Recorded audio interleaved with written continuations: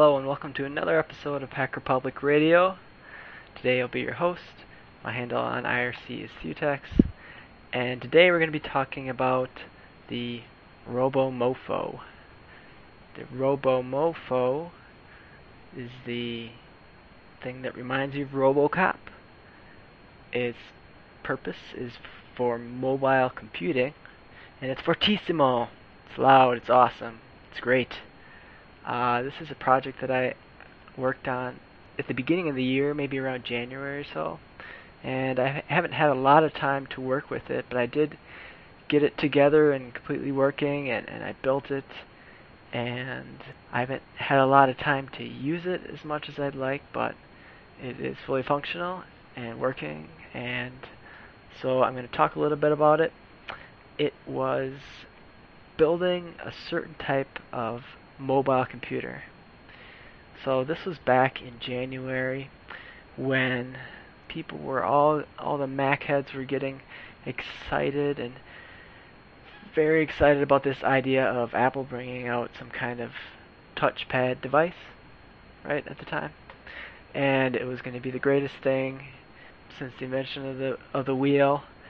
But a lot of people thought, and I thought too, that really wasn't a good idea. You know, touchpads in general, they're not, from an engineering point of view, a very, very good design. They're not a very good design for two reasons. One, right, the first reason is the display is big. It needs to be big if you can see it without holding it really close to your face. You know, that's the problem with cell phones, is they have these beautiful displays, but they're so small and they take up enough of your field of view that you got to squint to see anything. You have this problem of getting a big display, in which you have to, if you're going to do that, you have all the engineering disadvantages that come with it, which are, how do you power it, right? You have to have huge batteries, expensive batteries that aren't going to last very long. It's just kind of the reality of the thing. And I guess when Apple made their product, they spent a lot of time engineering on the battery. And then you also have weight too. You know, this is something you ought to be mobile, and the bigger it gets, the more batteries, the bigger the LCD. It's going to get heavier, and it's not convenient to carry around. And if this is something you're going to be viewing, you have to hold it in your hands, and it's get heavy and inconvenient. You wouldn't want to be reading from it. So that's one engineering problem. The other big problem with a touchpad device is the user interface, and how does the user give their input into the device. And touchscreens, you know, they're this really kind of je ne sais quoi, this aura that goes with a touchscreen. It's very futuristic and neat how it can respond to your touches, but it's a very poor human interface system. You know, it's good for cell phones where you have very small real estate and the user interface can change, and so you can maximize the real estate you have by letting it change and morph into what it needs to be at the given time. But there are problems in that, compared to other types of interface means, you don't have haptic feedback, and it takes a lot of neural energy to take your finger, watch your finger, direct your finger to where it needs to be on the screen, press it, make sure it pressed correctly, and it's just a really inefficient way of doing things. And it turns out that people can't use these tablets effectively for much more than just maybe pressing play to watch a movie or something. You're not going to write a book. You're not going to do any programming with a touchscreen. It's just not going to work. So what's the solution? So for the user interface device, I think that the best way to go is not to touchpad, but we just can go to what works, and what works and is extremely effective is a keyboard, right? A full-size ergonomic keyboard that has great haptic feedback. It's got discrete keys that you hit and you either get wrong or you get right, and you don't have to look at it.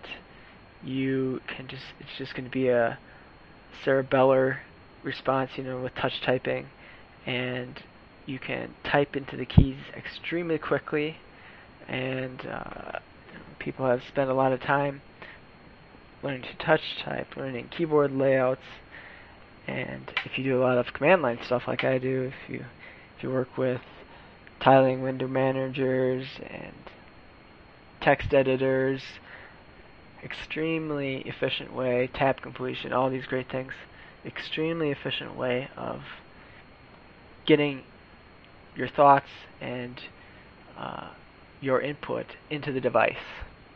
So, goal is to have a full-size ergonomic keyboard, right? So that's one solution. The other solution is the display. The other solution to the problem is the display. So we got this problem that if we use an LCD, it gets big, it gets heavy, and you can't power it. So how do we deal with this? And here we're going to go in a more non-traditional route, and we're going to use video glasses. Okay, so what's the idea there? Well, instead of making the LCD bigger so that you can see it, which comes with it being heavier and requiring more power, you make it smaller. And when it's smaller, it requires less power, it uses up less space, it's much lighter, and you just bring the video closer to your eyes natively by putting them on glasses. It doesn't require you to hold it. Your hands are free to type on the keyboard, and much more effective way of doing mobile computing, of transferring the output of the device to the user. So that's the basic idea behind the project. Wanted those two things to happen. Okay, so we're going to try to make that happen. So how did we do our robomofo? Well, before I get into that, I want to go into a couple other alternative designs that I didn't end up going with, but are viable alternatives and kind of interesting alternative way of doing things. When I started this project, I of course looked out to see if anybody else had done something like this, and somebody had. And to be honest, what they did, this guy is very impressive, and is much more impressive than what I ended up doing. This guy is a real hacker. He designed his own mobile computing device, kind of the perfection of what I would have liked to done. Is he met that goal a little bit closer to what I envisioned at first, but it turns out that his device in the end wasn't practically usable from day to day, but he put a lot more work into it, and he did a much better job and put a lot more smarts into it. So what he did was he bought these commercial video glasses, the same ones that I ended up using for my project, same brand, same model, everything.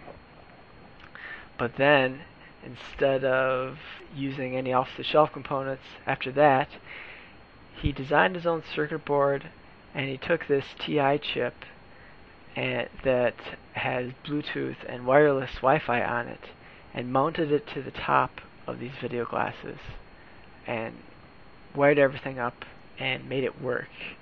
And so he has a Linux system with this TI map 3530 processor with Wi-Fi, Bluetooth, so you could use your keyboard over Bluetooth. You can get your net connectivity over Wi-Fi, and then you have your display with the video glasses. And he calls it the Gumstick over Fire computer on module device. So it's pretty cool. It's got embedded Linux. He's got screenshots of Firefox running on it, and he wrote a little program to do a 3D room that uses there's little accelerometers embedded into the video glasses. These video glasses are originally intended for gaming, so he's got a little wire screen 3D stereoscopic room that also uses these head tracking capabilities that I should try. I haven't tried that yet. It should work on my system, but he hacked into the analysis software. There's a little chip in line, and there's a VGA output or input into the glasses, and then there's a little chip in there. He kind of figured out what that does and how the rest of the system works. And so it was very impressive. He got it to work. He made designed his own circuit board to put the extra circuits in there for the processor and everything. But in the end, he said, in practice, it doesn't really work because you have to do a lot of engineering to get these type of things power efficient, and so it only works for a few minutes, and you maybe get overheating of your lithium battery, he says here, and eye straining, and it might not be so safe to have this Wi-Fi antenna sitting. He puts it right on top of the glasses, so you have the Wi-Fi and the Bluetooth and all this stuff, and right in front of your eyes, which I don't know if it's a safety concern for the RF or maybe just the heat, but pretty cool project anyways. So that was one way of going about it. The other way that I considered doing was using this Pandora system plus the video glasses. So I don't know if you heard or seen this Pandora system. It just came out recently. They had run their first run in the beginning of the year, and they had completely sold out, and I think they've gone through their second batch of processes, but this is an open source community designed handheld gaming system, and I think it has actually the same processor that this other guy used for his custom headset design. But this thing is really, really neat. It's extremely impressive. It's got a little QWERTY keyboard, all different types of gaming controllers, and it can do OpenGL 2.0, it can do Wi-Fi and Bluetooth, and it can act as a USB host, and it has a little LCD screen, but you could use that as your computer, and it also has composite video out. So the specific model of glasses that I got don't have composite video in, but you could get some that were even cheaper out there that I considered getting. They're around $200, and you could use that. You could have your full-size keyboard connected with Bluetooth, and then plus you'd have a neat little compact computer on the side. So that would be using the Pandora. So that would be a different alternative, but for the specific things I wanted to use it for, which were more hacking and maybe some 3D medical imaging stuff, I decided to go this other route. If you're more into gaming, maybe the Pandora would be a better option for you. So the route I ended up going was full-size keyboard. For the computer, I went with a mini ITX form factor motherboard, and then inside the computer you've got an Atom dual-core Atom processor and the NVIDIA Ion GPU. So that's the basis of it, and the Ion is the portable, low-power but decent performance discrete graphics GPU. So you can get the 3D capabilities, the stereoscopic capabilities with the NVIDIA GPU, and you can maybe play some older games on it, maybe not the newest and greatest at the fastest resolutions. I haven't really tried. I don't do that much gaming. You might be able to do actually some of the higher level games because the resolution is not that high. The native resolution of the video glasses is 640 by 480. So that's the idea. So I have all the details of what goes into the system on a web page, pictures and descriptions and prices, and so I'll put that link in the show notes. But I'll just kind of go through what I did is I just selectively picked out components, and you may be interested in these components and how they performed, and so we'll just kind of go through that briefly, and I'll kind of give you a background on how these things turned out. So going over this web page here, I give an overview of the mobility, the computing horsepower, and the usability of the device. So in terms of mobility, it is a little bit bigger than what I would have liked, but of course, I'm using off-the-shelf components for stuff it wasn't intended for. It's actually decent size. I got a really big, really nice keyboard, wireless keyboard, and mouse, so that takes up some space. And then the Mini ITX is decent size. There are smaller motherboards out there. There are Pico and Nano, I think, form factor motherboards which are smaller. But I couldn't find any of those that had the NVIDIA Ion graphics, GPU graphics chip in it. So I ended up, going with this little more powerful system, and actually the case I got for the motherboard there is actually one of the heavier things. So I don't really know how heavy it is, maybe 10 pounds altogether. The video glasses, they're actually quite light and small, and so those take up much space. But it fits in my backpack, so if I want to go somewhere, I can throw it in my backpack with plenty of room to spare for a laptop or books or clothes or food or whatever else I want. So that works out okay. So that's kind of on the mobility side. The other thing on the mobility is battery life. So it does have a battery, and you can go and use it out and about. Use it with Wi-Fi in the coffee shop if you wanted to. So that was kind of interesting. The battery life maybe could be much better, but the motherboard isn't designed to be something mobile like in a laptop. So I think that's a big knock against the battery life. But what are you going to do? It does still work. And I got a power usage device, a kilowatt brand device to measure the power. You plug it into the power, and I measure the power, and it's pretty constant. It doesn't vary that much. In the lower end, if you're idling, it's around 17 to 18 watts, and on the higher end, if you're compiling something, the max you're going to use is about 24 watts. I guess the newer Atoms maybe have better power consumption, and the NVIDIA Ion graphics chip is going to use a little bit more power, but you're looking at around 20 watts for the power consumption. And then the battery, which I'll talk a little bit more about later, has a capacity of 100 watt hours.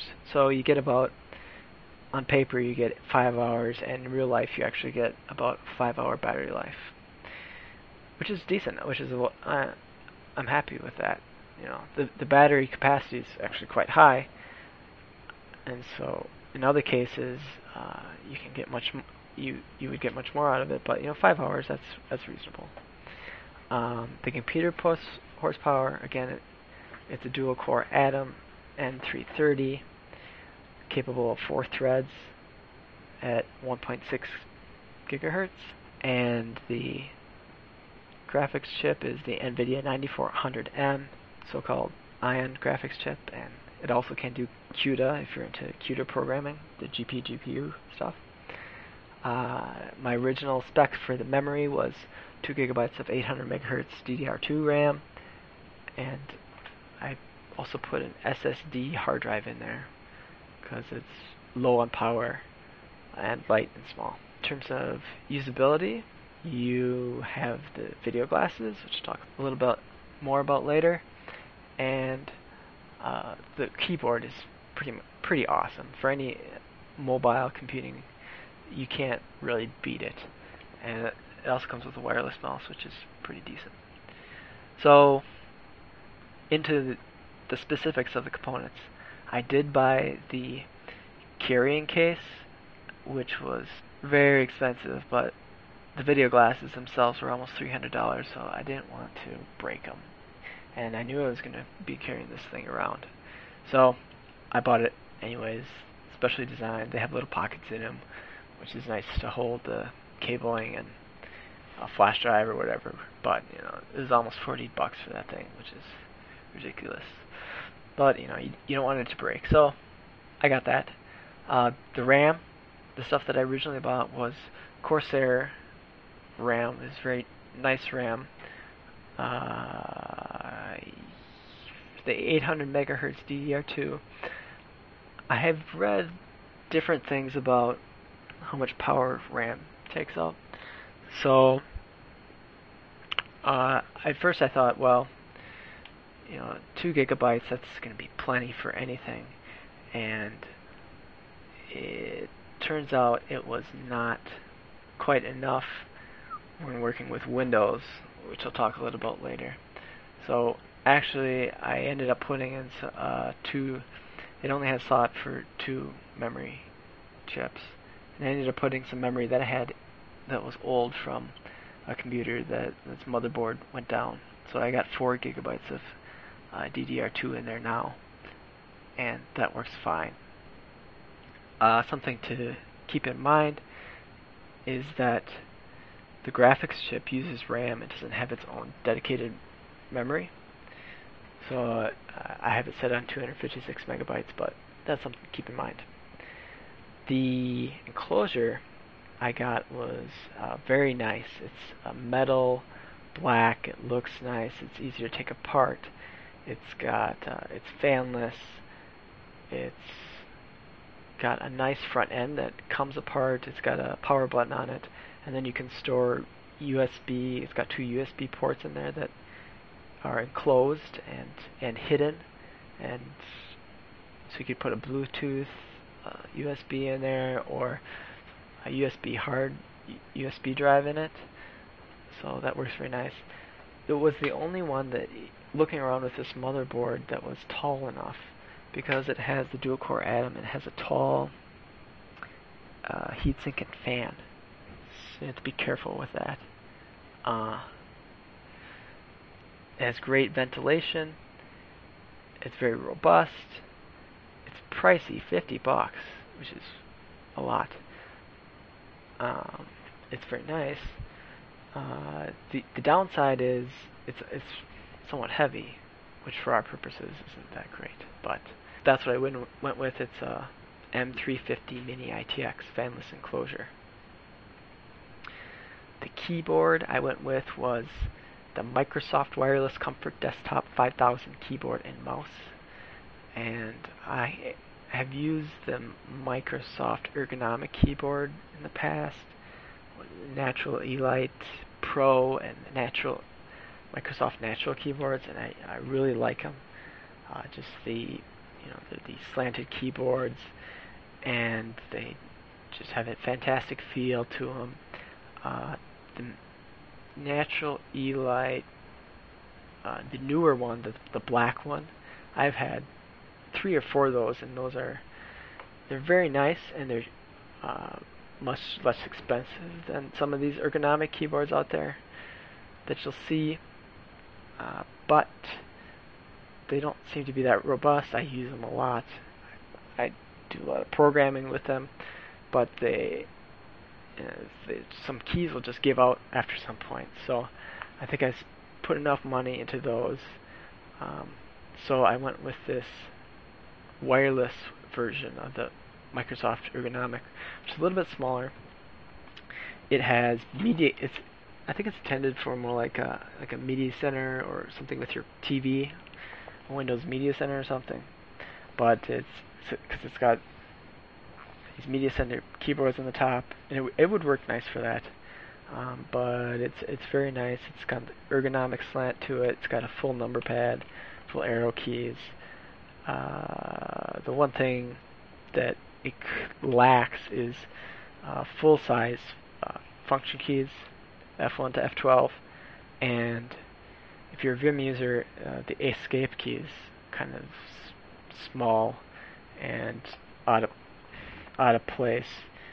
So I use Vim a lot, and I ended up retraining myself using Control left bracket instead of escape, which is actually nicer in the long run for all purposes, but that's just something to be aware of.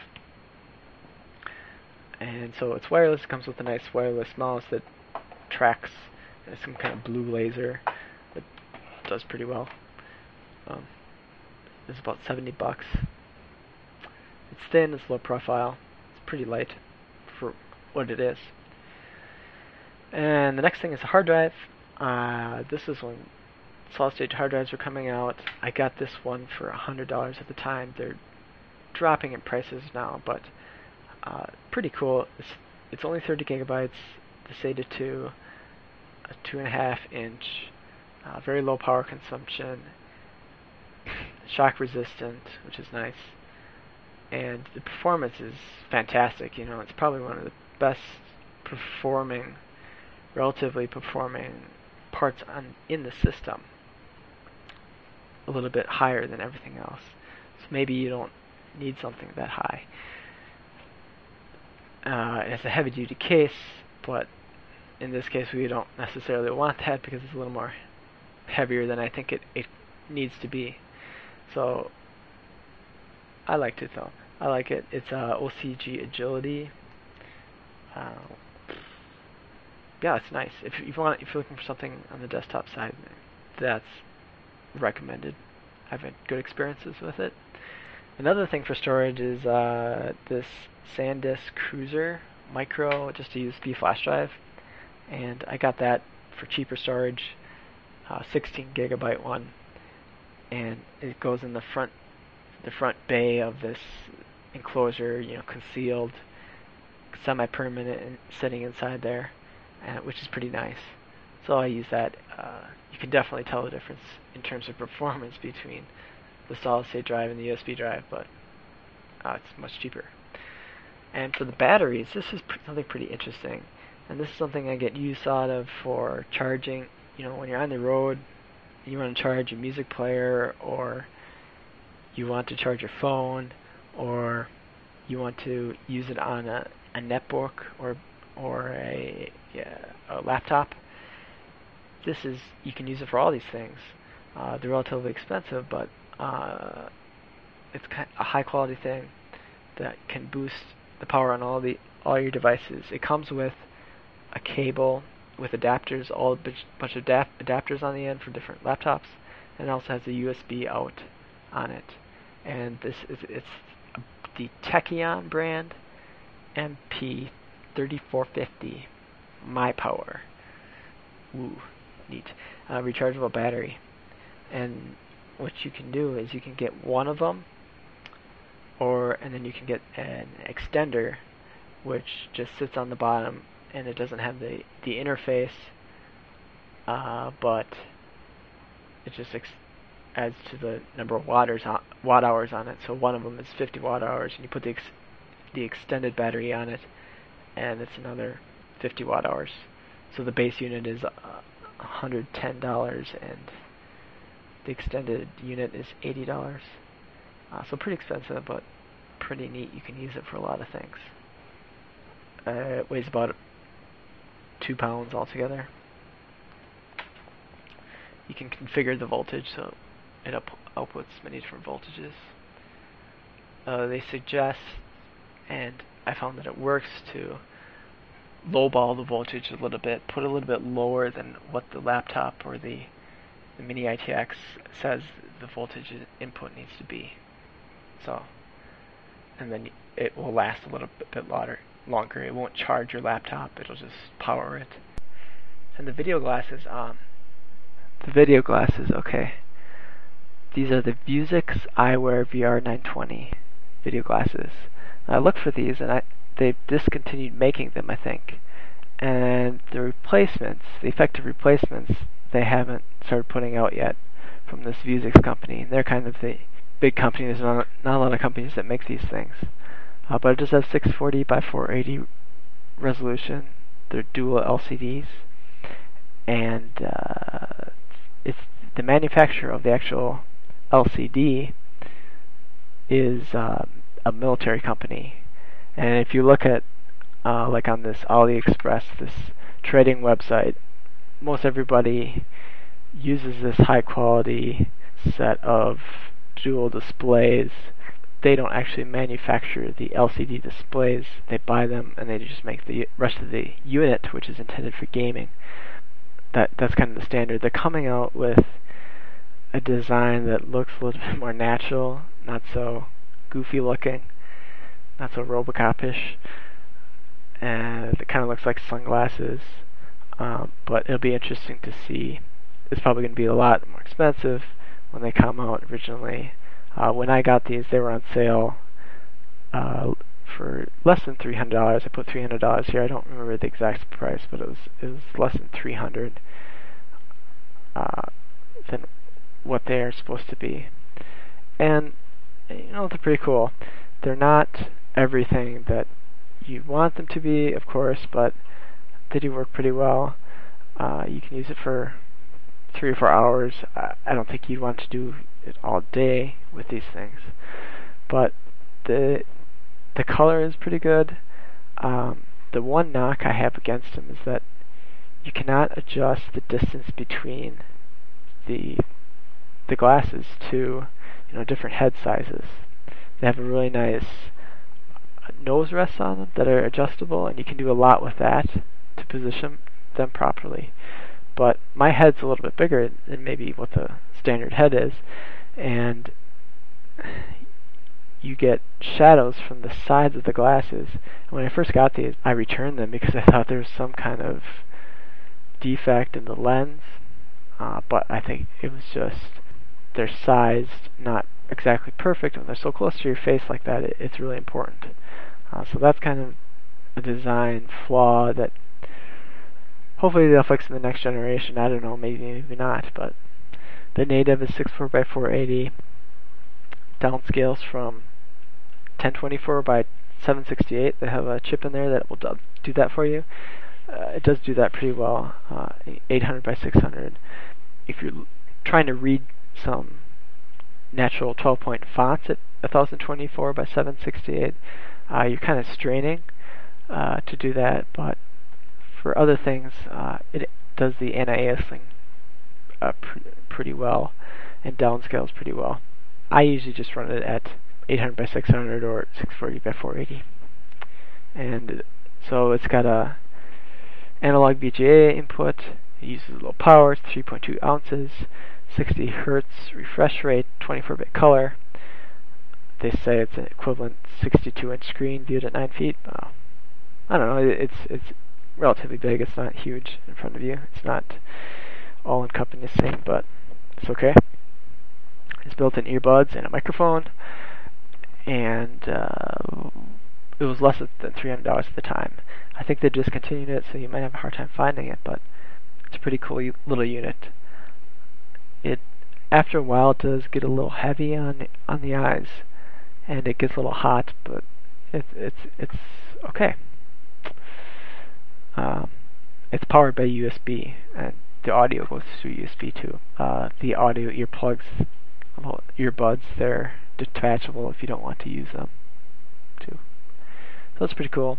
I also bought the Vuzix Light Shield that you can get for it, which should come with it. Come on, be reasonable.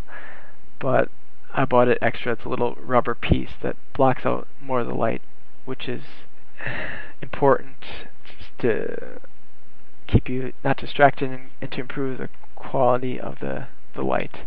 It's nice to just use it at night too, when it's dark out and you can turn the lights down in the room, and you don't have to deal with the ambient light. That's about less than $20. The motherboard. Okay, the motherboard got this Zotac Ion Mini iTech TX motherboard, and it's nice for a mini ITX motherboard. It's pretty nice. It has the Intel Atom N330 dual-core CPU. And I don't know if they have better stuff now, but the NVIDIA Ion, which I think is still a pretty popular thing. CUDA and OpenCL capable. It has some nice outputs if you want to use it for a media extra system too. It's got DVI out, VGA out, and HDMI out with audio. It can do SATA 2 and eSATA. It has an integrated Wi-Fi 802.11 BGN, which is a big seller for me for what I wanted to use it for, of course. So it has the Wi-Fi, which plugs into a PCI, I don't know what those are, mini PCI Express slot, something like that. But then it has the port made for it on the back and a little antenna that comes with it, which is nice that I didn't have to put that in myself. It works pretty well. It has 6 USB ports, which is always good. Gigabit LAN, which is always good. And the other nice thing about it, it has an onboard DC-DC power supply. So you can the power supply isn't inside the case like some systems.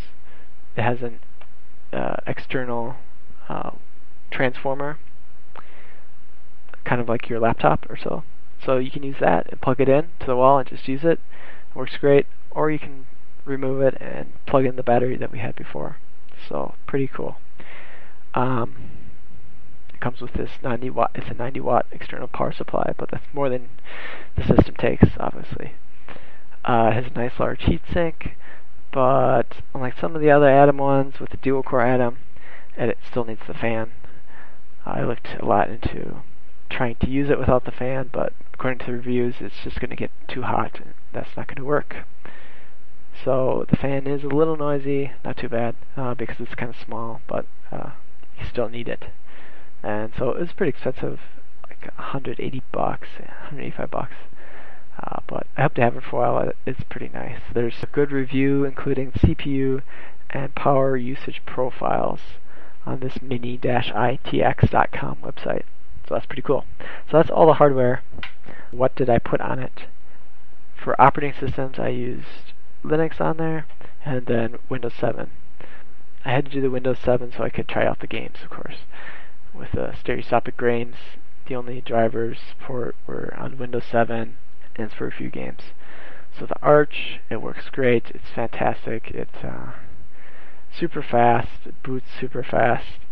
I have the kernel.config for 2632.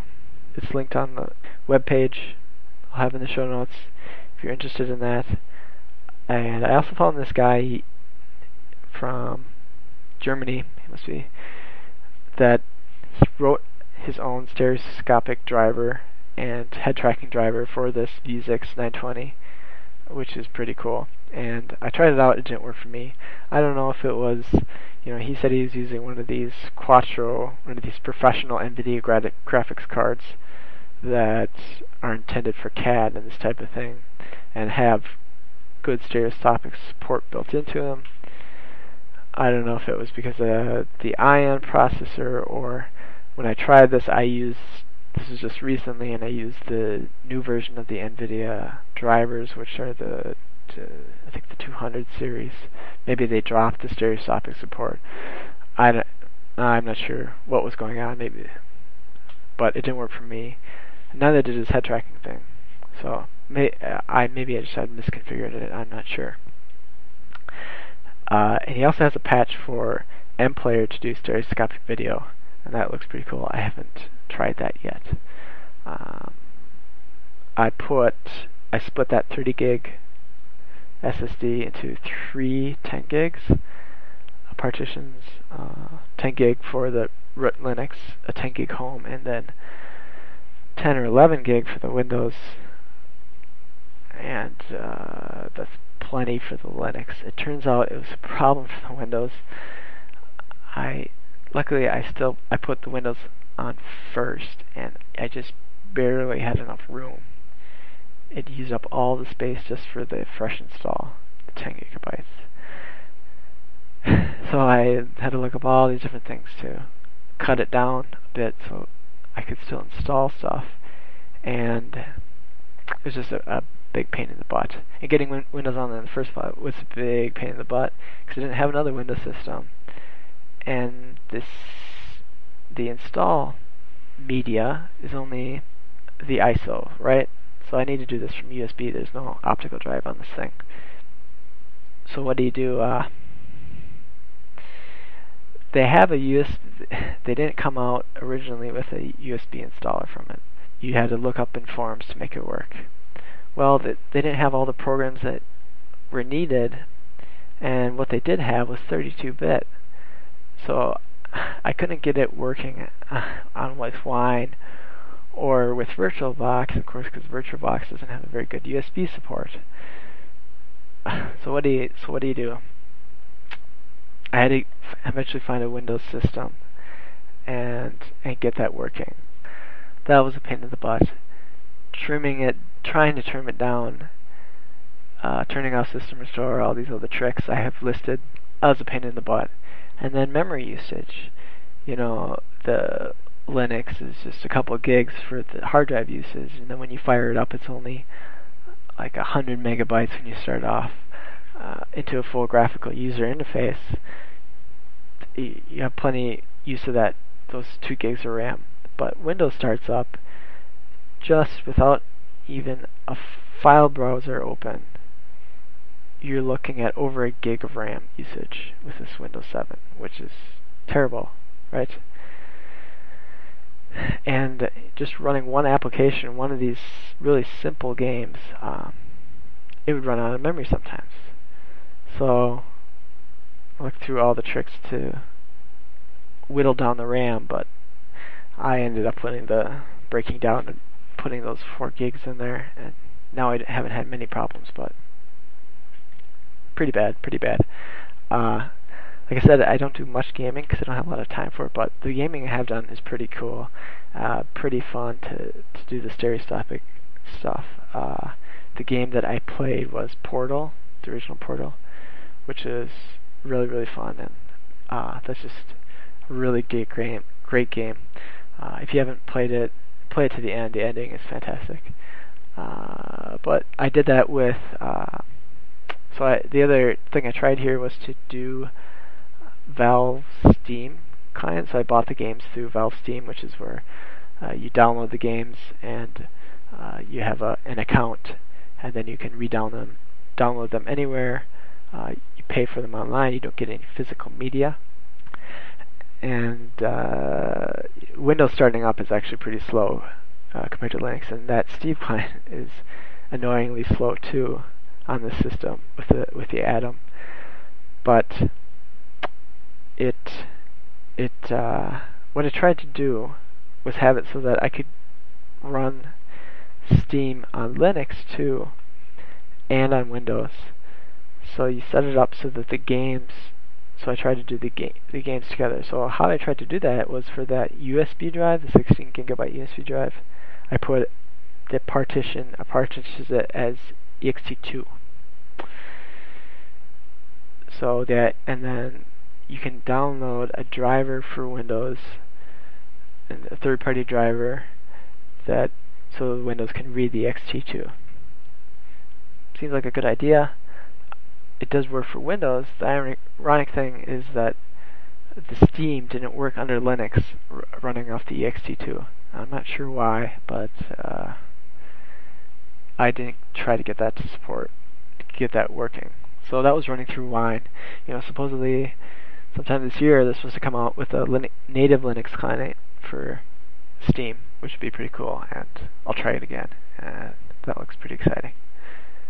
So that was pretty fun there. I think that's it. So, thanks for listening. I'm tired of talking. I gotta turn the air conditioning back on. It's really hot. Have a good day. Thank you for listening to Hacker Public Radio. HPR is sponsored by Caro.net, so head on over to caro.net for all your hosting needs.